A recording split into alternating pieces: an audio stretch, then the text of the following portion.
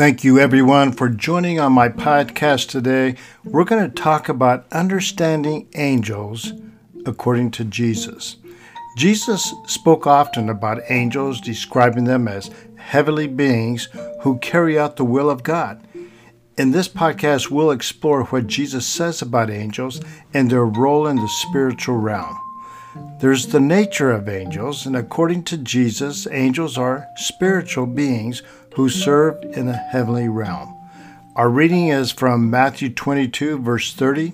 Jesus says that in the resurrection, people will be like angels in heaven who do not marry or give in marriage. In Luke 20, verse 35 through 36, he says that those who are considered worthy of the resurrection will be like angels and will not die. Angels are personal spiritual beings who have intelligence, emotions, and will. This is true of both the good and the evil angels, better known as demons, right? Angels possess intelligence. Take a look at Matthew 8:29, 2 Corinthians 11:3, and 1 Peter 1:12. They show emotions, according to Luke 2:13 and James 2:19 and Revelations 12:17. And they exercise will, Luke 8, verses 28 through 31, and 2 Timothy 2:26 and Jude 6. Angels are spirit beings, according to Hebrews 1:14, without true physical bodies. Although they do not have physical bodies, they are still personalities and occasionally take on physical bodies.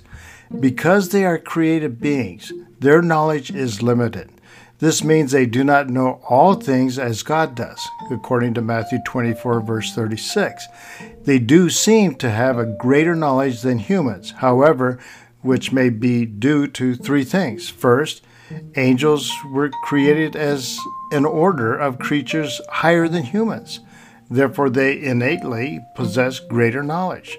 Secondly, the angels know what God's Word says. Look at James 2:19 and Revelations 12:12. Thirdly, angels gain knowledge through long observation of human activities.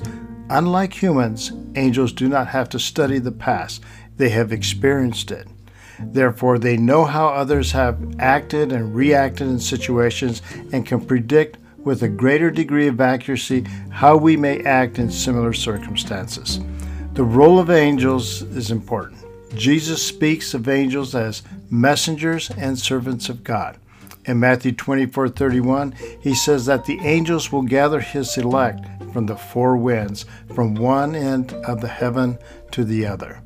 In Luke 16:21, he describes the death of the rich man and the beggar, with the beggar being carried by angels to Abraham's side. So there's a role that these angels play, and Jesus uses them. Angels and spiritual warfare. Let's talk about that for a minute. Jesus also speaks of angels as warriors in the spiritual realm. In Matthew 13, verses 41 through 42, he describes the angels as separating the wicked from the righteous and throwing them into the fiery furnace. In Revelations 12:7 through 9, he describes a war in heaven between the dragon, Satan, and the angels of God. The relationship between angels and humans is something to consider.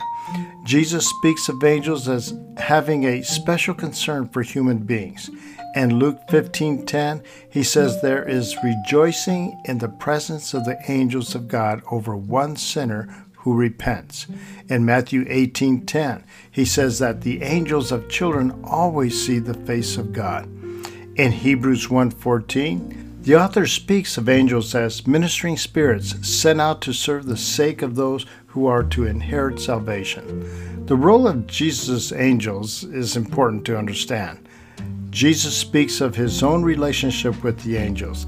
In Matthew 26:43, he tells Peter that he could call on his Father and he would send more than 12 legions of angels to his defense. The book of Luke mentions an angel who appeared to Jesus in the Garden of Gethsemane to strengthen him. The Bible does not give us a physical description of the appearance of the angel in this instance. However, the angel is sent to provide comfort and support to Jesus during the time of distress. I think he does that for us too. In Luke 22, verse 43, an angel appears to Jesus in the Garden of Gethsemane to strengthen him. The appearance of angels in the Bible is often described as awe-inspiring and powerful, with bright light, wings, and majestic presence. However, it is important to remember that the appearance of angels can vary depending on the purpose for which they are sent, and that their true nature as spiritual beings may be beyond human comprehension. Hebrews 13:2 says, "Don't forget to show hospitality to strangers, for some who have done this have entertained angels without realizing it." Jesus speaks of angels as spiritual beings who serve God in the heavenly realm, carrying out His will and ministering to human beings. He also speaks of their role in spiritual warfare and their relationship with Him as the Son of God. Some angels are designated as cherubims, which are living creatures who defend God's holiness from any defilement of sin. Look at Genesis 3:24 and Exodus 25, verse 18 and verse 20. Then there are seraphim angels.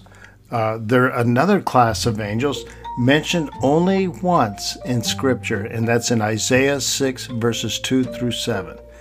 And they're described as having 3 pairs of wings. They apparently have the function of praising God, being God's messengers to earth, and are especially concerned with the holiness of God. We've all heard many stories about angels and their appearance or their interaction in some shape or form. I recommend a good book to read by Dr. Billy Graham, and it's called Angels, Angels on Assignment. It's an old book, but it's a very good book showing documented stories. I have to say that I myself had an experience with angel, not just once, but several times, and I hope to publish a book about that one of these times. But let me share one story. Many years ago, as some of you know, I was a policeman for 25 years in law enforcement, and I was on patrol one time, and I was called to a suspicious vehicle that was parked parallel in front of what is known as the Rams Bar in Fort Collins while they were closing and getting ready to leave with a large sum of cash in hand. So they were concerned. They thought this vehicle was suspicious. So I drove up and I saw this van parked with no lights, sure enough, parked parallel, which there's only diagonal parking, and no lights, and I could see a flashlight kind of flickering on the inside of the van. At least that's what it looked like. So I walked up behind in the direct path of the back window of the van. That's an officer error. I should have not done that. But the passenger who was with me was a cadet, and I told him to stay in the car.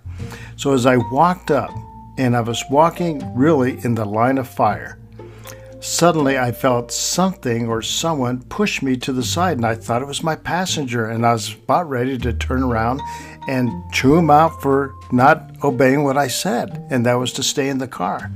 But there was no one there. I felt this push, and I know it was a human push, and I couldn't figure out why or what happened. No one was around me.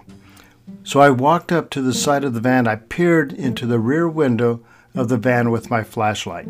Suddenly, I saw a man with a shotgun in his hand. He turned and pointed it at me as soon as he saw the light. I dropped to the ground. I crawled back to the patrol car and called for help on the police radio. Jack Brisbane was arrested for menacing and attempted robbery along with one other person that was in the van. I do believe it was an angel that intervened. It wasn't my time to go. Angels are very real in my life.